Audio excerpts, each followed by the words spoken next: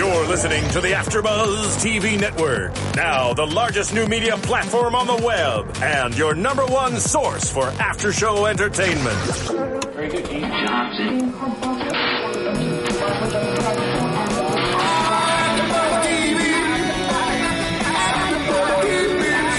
The AfterBuzz Studios in Los Angeles, California. Presented by Maria Menounos and Bing.com and streaming live thanks to Akamai Technologies. This is AfterBuzz TV's Low Winter Sun After Show.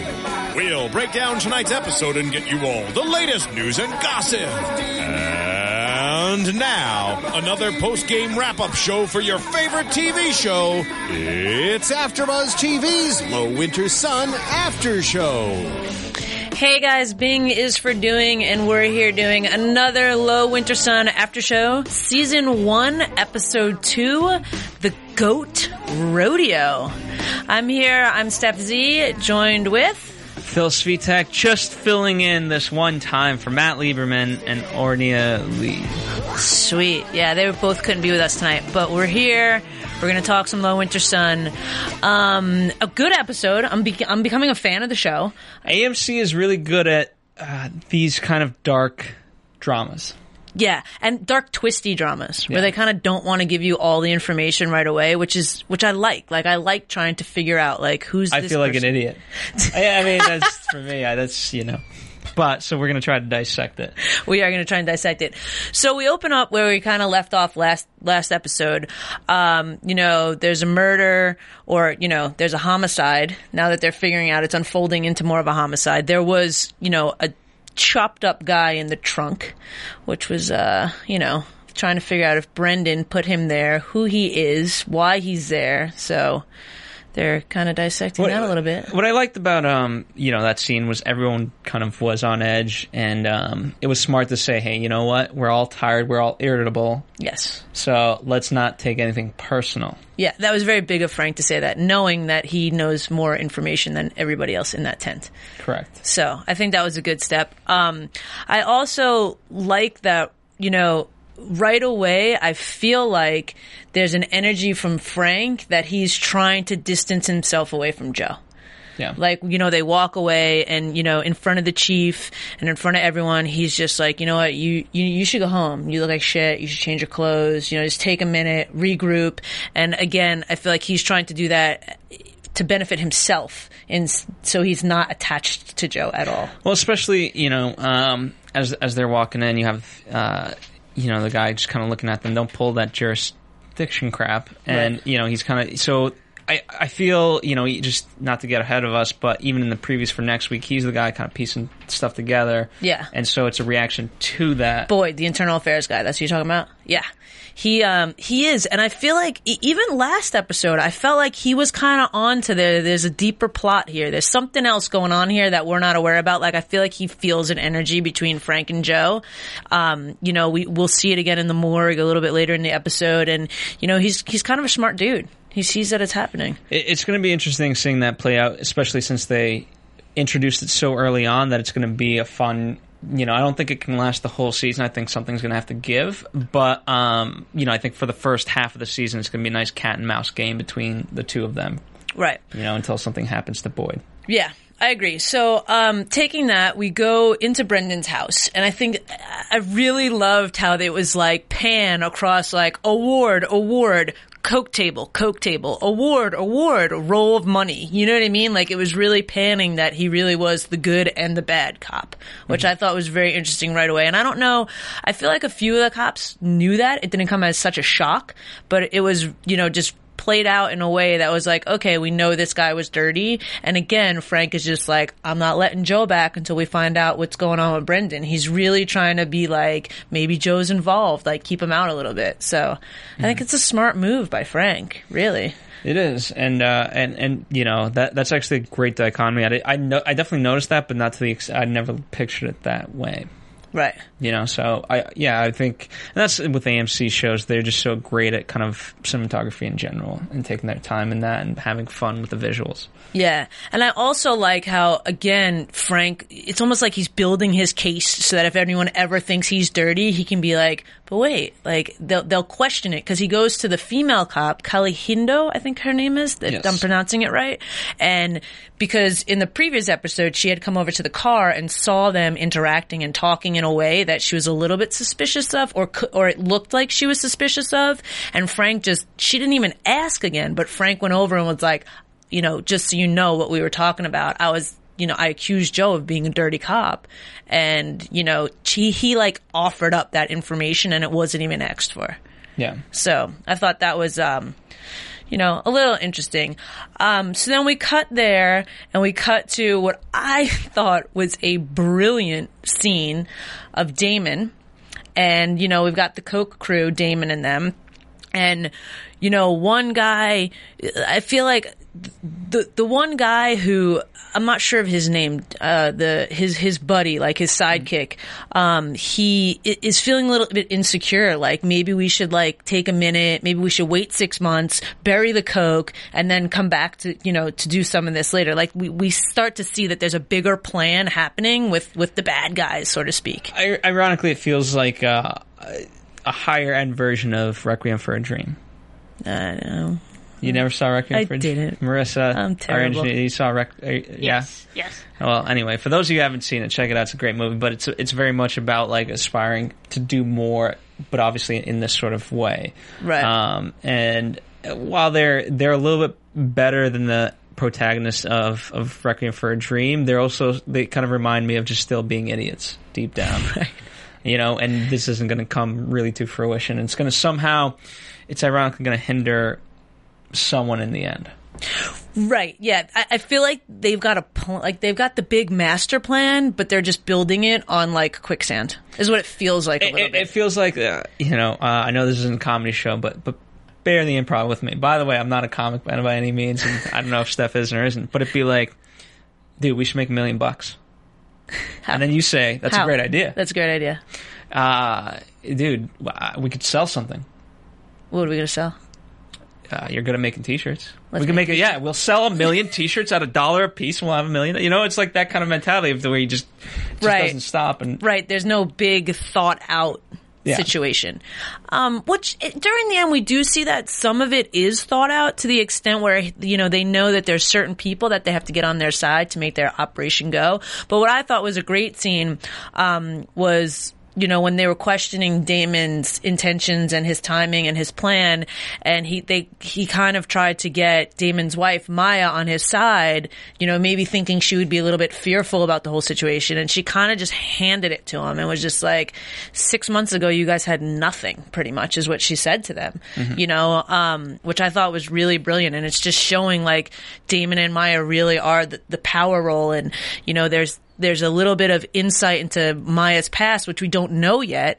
But, there's a scene where Joe is in the bar. That was a great scene. Yeah. And he's just like, I'm paying for my coffee this time. So there's this web that we're trying to, unweave and figure out who's connected to who.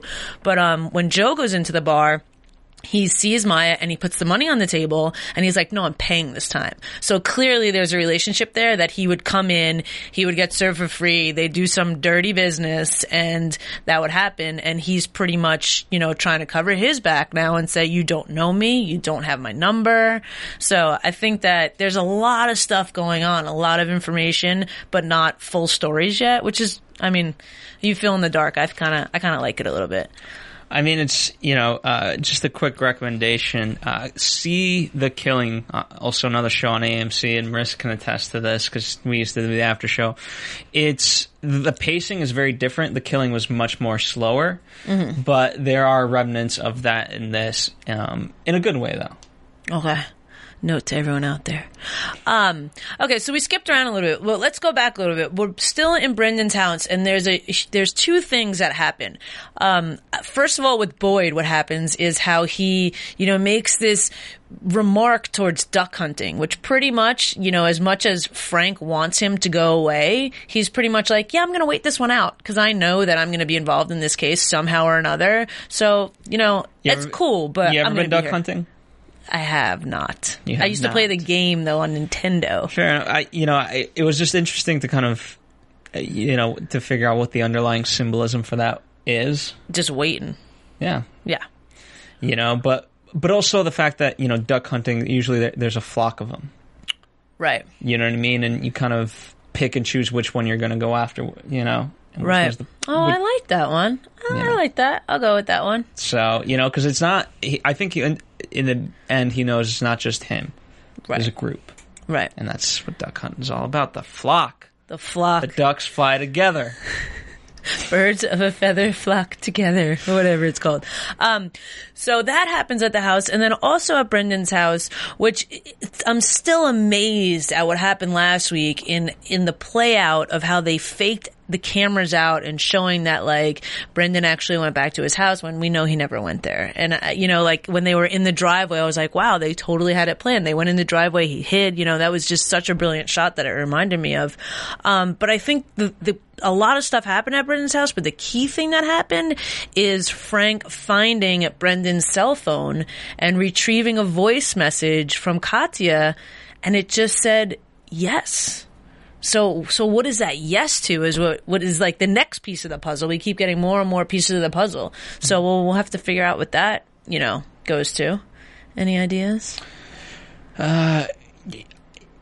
No, because here it's one word. It's so tough. Right. Had it at least been 3 words to formulate yes isn't even considered a sentence. You need a verb and a noun. Yeah. And there wasn't much tone that was there was no tone to read into. It was just kind of yes, a strong yes is what I felt. So Brendan's house, lots of stuff happened there. And then, But here's the nice part about it. What I'm going to love, when it clicks, it's going to click. Right. Just the fact that once kind of the things align and we'll be able to see of just based off of, I mean, this would be the cliched moment to do it where someone just kind of leans back in their chair and they cut to, the yes. And then everything just clicks in that moment of wow. Right. So the things we're about to see in the next coming episodes all align to that. Right. And again, I don't want to jump ahead, but because, everything But it's the first 2 episodes. You got it. You got to try and piece it together. Here's the thing. It's not only the first 2 episodes, it's the first 2 episodes of the series. And so everything's going to be, okay, what is going to happen next? Whereas if we had perhaps a season past, then we could judge.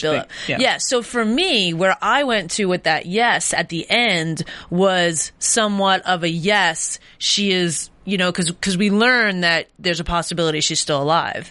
And we learn that Joe maybe dropped her somewhere and maybe she was trying to get to another place because however she got into whatever situation she was in, they were going to get her out of it. So I wonder if that yes was it's a safe yes. There should be not enough time to trace a call, not enough time to do anything. It was just and if they had been talking in the past, he probably would see that would be her number that came up. So you kind of when you get a voicemail on a phone, you see who it's from. Yeah. So you don't need to say Frank, it's Katya. Yes. You know what I mean? So maybe that was some underlying message yes, I'm safe, or yes, I see that these people have drugs, or yes, this, or yes, Joe's, you have enough information to set Joe up so that we're clear, or whatever was going on. There could be so much that was going on. Those are all good theories.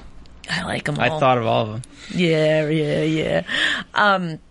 So then let's talk about the morgue.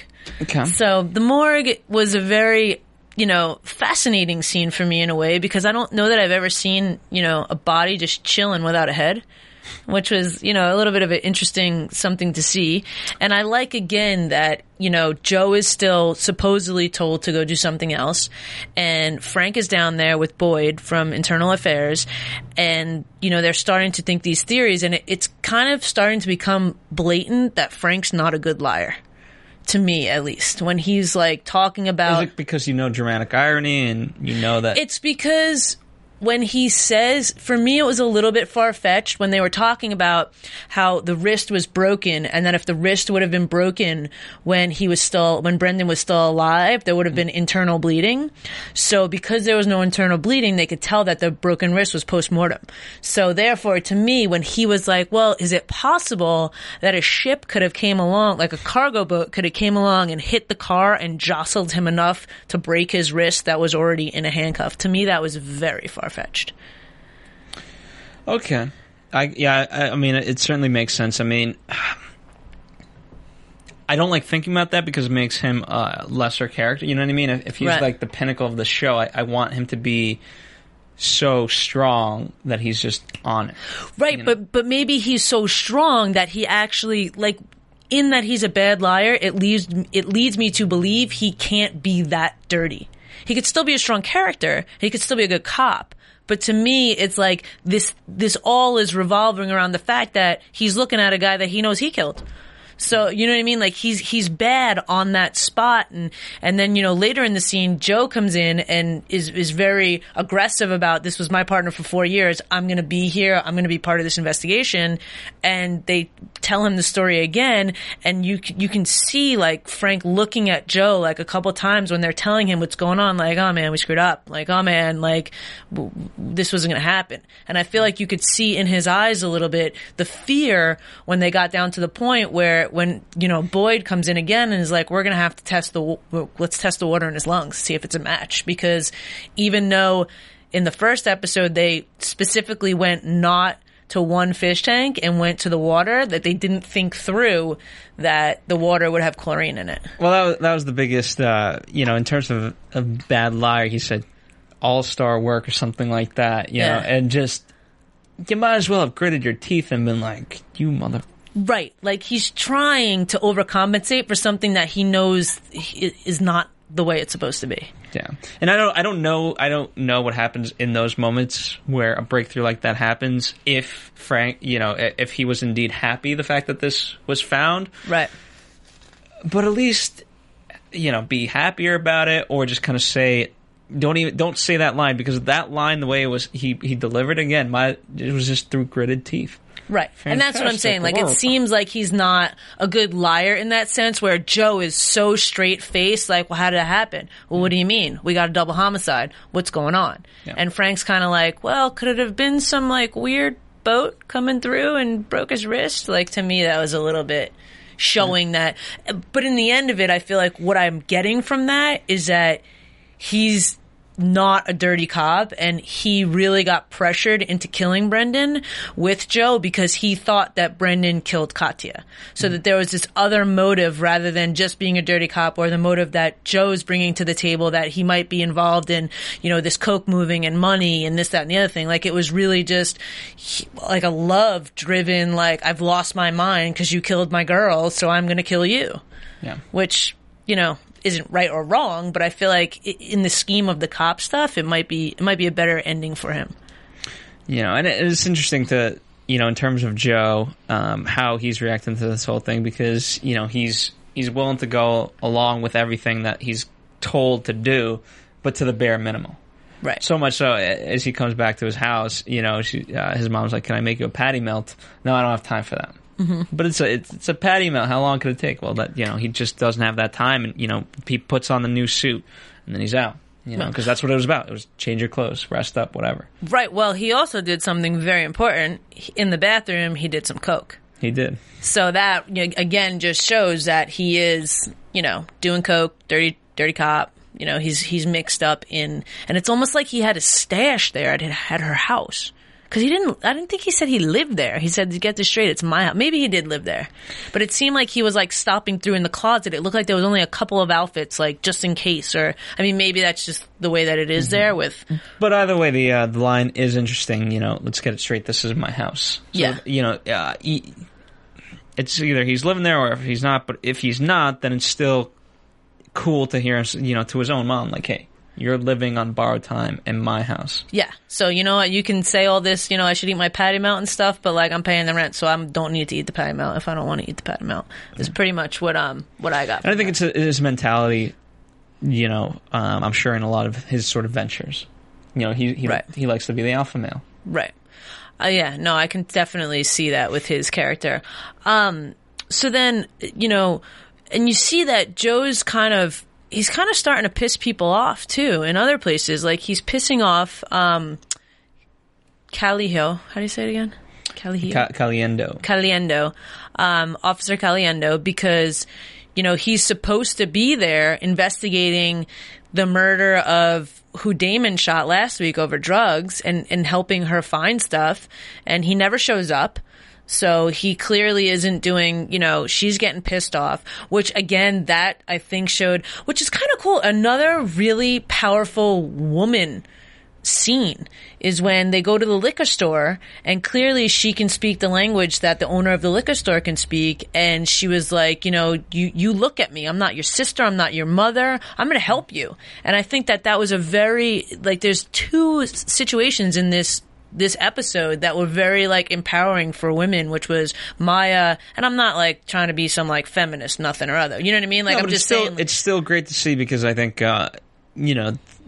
especially in these sort of types of whether movies or TV shows, the women don't really have a place, and it's great because to a degree, I guess they're not going to be expecting her to do much, right? And the fact that she could be, she could attack the proverbial Achilles heel because they're not expecting it. Right. I think they're setting up something big. Yeah, I think they're definitely setting up something big there that's going on, which is kind of cool. And then there's lots of scenes either at the police station, crime scenes, or the bar. Really is where we're going so far. And, again, there's a scene at the bar with the guy who was in the military and he's, suffering the post-traumatic stress syndrome. And he's, last episode he says that all he really knows how to do is kill. So, of course, when I heard that, it's you think a bulb goes off and they're like, we want this dude on our team, and he's protecting Maya in a way. The sleazy guy sits down next to her and, he orders a Hennessy, I think it was. Yeah. And how he puts the money close to him so she has to lean in so he can get a cleavage shot, and the other guy sees the whole thing and he just knocks him out pretty much. Well, it didn't help that he also said nice piece of ass. Well, he did say that too. He did, which is a little bit sleazy. That's a little over. Yeah. So he's only communicating through he hasn't spoken yet. No. Actually he did. He spoke when he was working on the pipes and he wanted more than $15. Okay, yeah, which that was a crazy scene as well. It was crazy, but the fact that he's kind of accounting for everything that he's doing, and and is able to stand up in that way, because how much do I get paid and whatnot? And it's okay, no, based off of that, I think it's $17.50. That's what you owe me. Right, but he was super crazy in the way that he said it. He was I got here at 2:00 with a pipe in his hand. I got here he's going to pipe somebody over $2.50. But again, to me, I'm not quite sure exactly when this takes place. Have you got 80s maybe? So pretty much this, when's the last time, but why I'm confused is because Detroit now is a bankrupt city. It is so run down. So it's possible that people there are working off the books for $5 an hour because there's nothing else available. You know what I mean? So I feel the things that are happening, and maybe it wasn't meant to be that way, that after this, this series got shot and then, a couple months ago they declared Detroit bankrupt. So I think that might be messing with our timeline a little bit. Possibly. I mean, it feels present day to me, regardless. Yeah. I don't know. Maybe I don't know Detroit that much, but it doesn't feel very Detroit centric. Right. I mean, they're using a few backdrops here and there, but I don't know if it's come into play too much. Fans, if you're from Detroit and listening, let us know. I'm curious about that because I don't know. It hasn't fully come into play, I don't think. Yeah. Well, I've been to Detroit. The most recent time I was there was a couple, maybe 2 or 3 years ago. A friend of mine was shooting a movie there. And it did look very, it would literally be building, rundown building, building, rundown building. It felt very, I don't know, not that I completely disagree, but I feel it does feel very Detroit. It's gangs and not gangs, but it's drugs and prostitutes, and people are desperation Yeah. of how we're going to do something, anything is for me the feeling that I grasp from it all, rather than the look or whatever. Okay. But it's just, So it's a mentality based off of your environment. Okay, I could see that. yeah.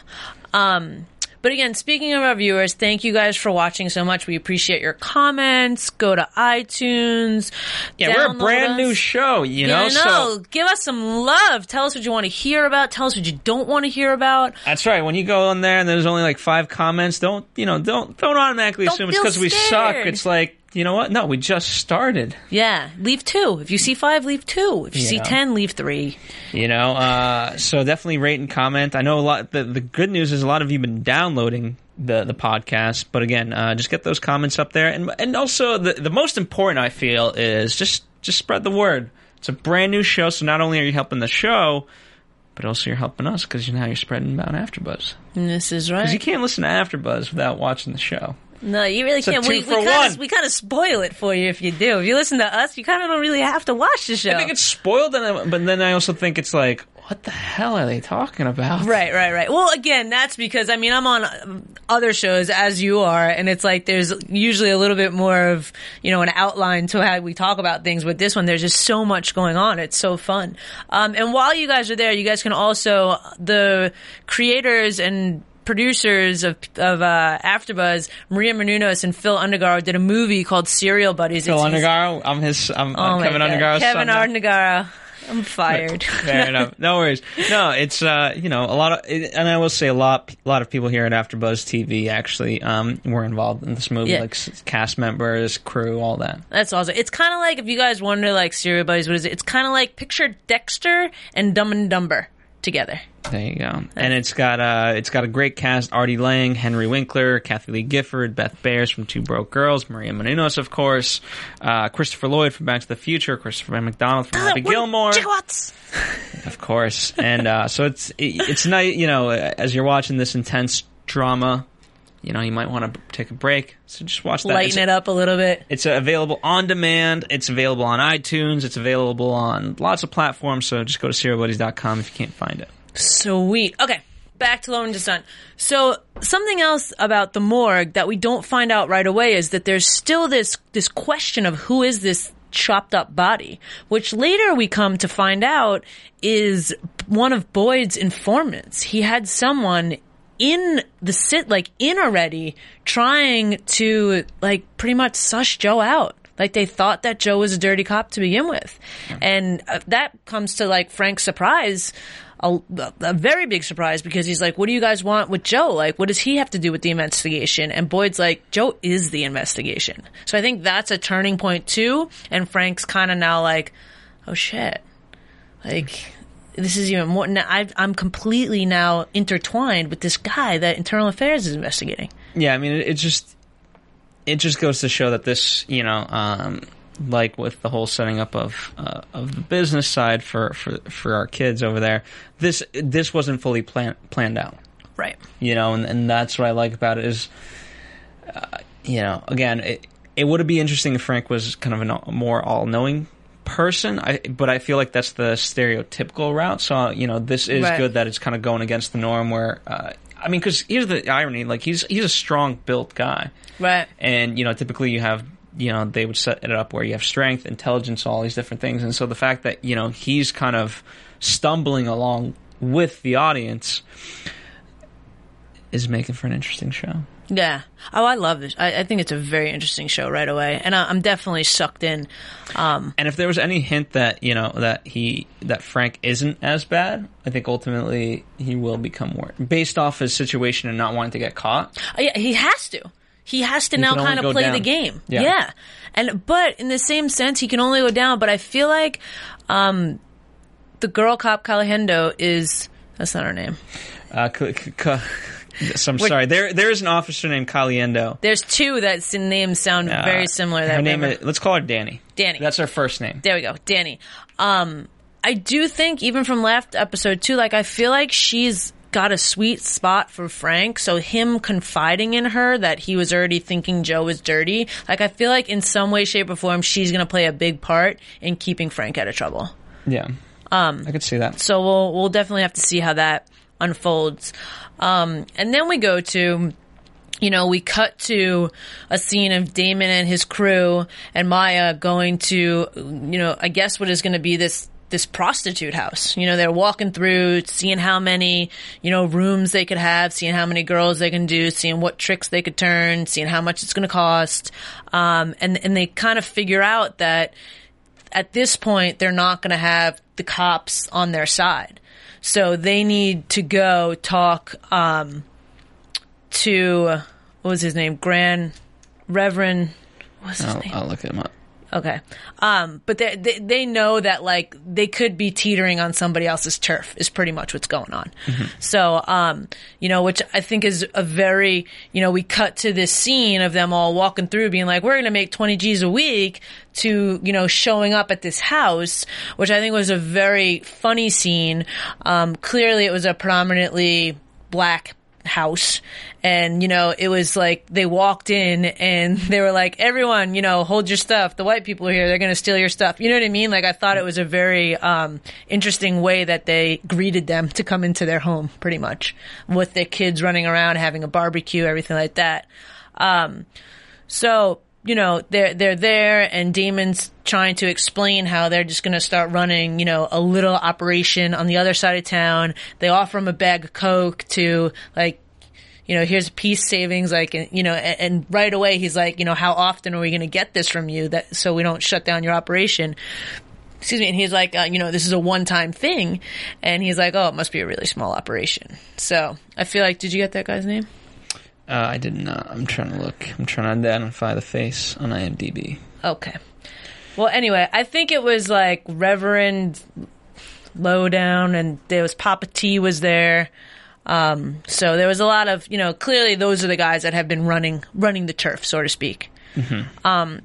Which again, I feel like they've gotten the okay that they can try and do this. So I feel like we're going to see in episodes to come more. Reverend Leffer. Lowdown? Lefevre.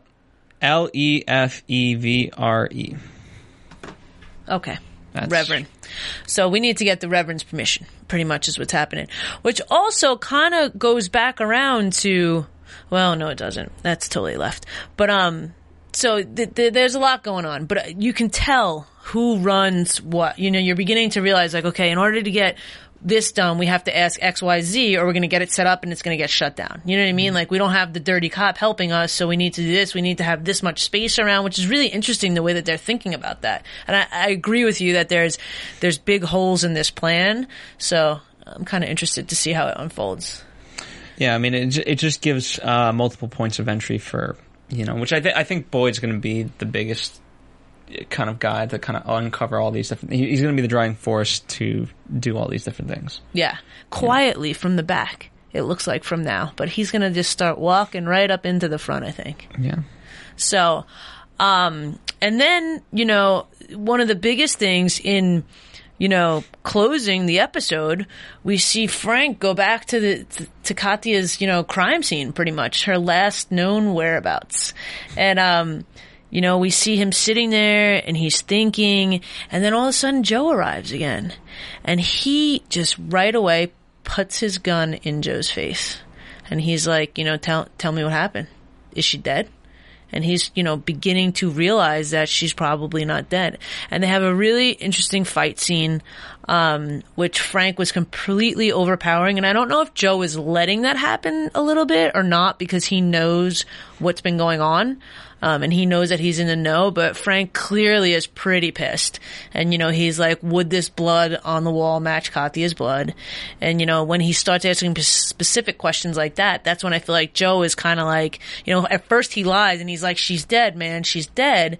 And then he's more so trying to, like, he understands that Frank's not going to take that as an answer and that Frank knows. Mm-hmm. So he, finally tells Frank that she's not dead. He says she doesn't know where he was. You can go looking, but they're only going to find the both of us, which I thought was very interesting too. He's definitely leaving it as like they are clumped together. Yeah. They are, they are one. So if Frank, if you go do this, you're taking me down. And if I go do this, I'm taking you down, which I think Frank is not happy about at all. I don't think he wants to be intertwined with Joe at all. No, and as we've kind of pointed out multiple times, he's trying to distance himself. And again, Joe. So if the two biggest goals of them is, okay, Frank distance himself, Joe, we stick together in this. Yeah. You know, because that's, again, just by the fact that Joe found Frank there, you know. That makes me think that Joe is a lot dirtier than we think right now. Like, did Joe kill the informant? Or did Brendan kill him? Who killed him? Who do you think? You know what I mean? I think Joe. They're setting up Joe to be more than we expected, like you said. Yes. And to what extent, I don't know. But the fact that they've already revealed all these strong aspects about him at such an early stage is he's playing cards close to his chest. Right. And do you think that it trickles up, this dirtiness of cops? Like, do you think the chief knows anything that's going on? Possibly. There's definitely an element of corruption to who. I mean, someone at a higher level has to know about something. Now, you know, it may be a character we have yet to meet. It may be a character that we've met in passing. Well, that's the thing, too, because they are, like, it's almost a clear setup that Joe is very dirty. So I feel like a way to keep it interesting, you know, would be that not only is Joe dirty, but he's been getting away with his dirtiness because maybe the chief's dirty, or maybe, you know, someone that we haven't seen a lot of is dirty. Like, I feel like there's not just one. Clearly, Brendan was dirty, Joe was dirty, and how are they both getting away with it? I mean, or maybe that's just me being naive and thinking that the system couldn't be that corrupt. But I mean, I'm sure it exists. Yes, indeed. And then the place gets lit on fire. Pretty much. Which, the only thing, you don't see Joe, you don't really see Joe grab his gun, but then the last shot shows you that you see the dresser without a gun on it. Mm-hmm. So at first, I was kind of like, oh my god, they're going to find his gun. But then, you don't, maybe not. I feel like that was a little... Yeah, that might be reading too much into it, maybe. I mean, that's what we're supposed to do. Perhaps. And with that ends the episode. Yeah, pretty much that ends the episode. So we can go, I feel like there's a little predictions that we can have. Let's do it. Let's move on into predictions. And now, your AfterBuzz TV predictions. What I liked about the segments that we got to see was, again, for a cop show, and an AMC show in particular, things are moving really fast. Yeah. You know, it's not, I mean, again, take The Killing, take Mad Men, take Breaking Bad. Usually things develop over a long period of time, and they're great in their own way. But I think they're borrowing some archetypes from those different shows, and now, because we're used to them, they can speed shit up. Yeah. And it's fantastic. I know. I like the fast. And, you know, obviously Frank's gonna... You know, there's something, no one else is going to pay for what we did, I think is his line. Right. And I think that's part of it is they miscue us in so many different ways, but it's going to be interesting to see how that comes into context. Yeah, because they're going to have to, like, if it's not them that did it, someone's going to have to be responsible for it.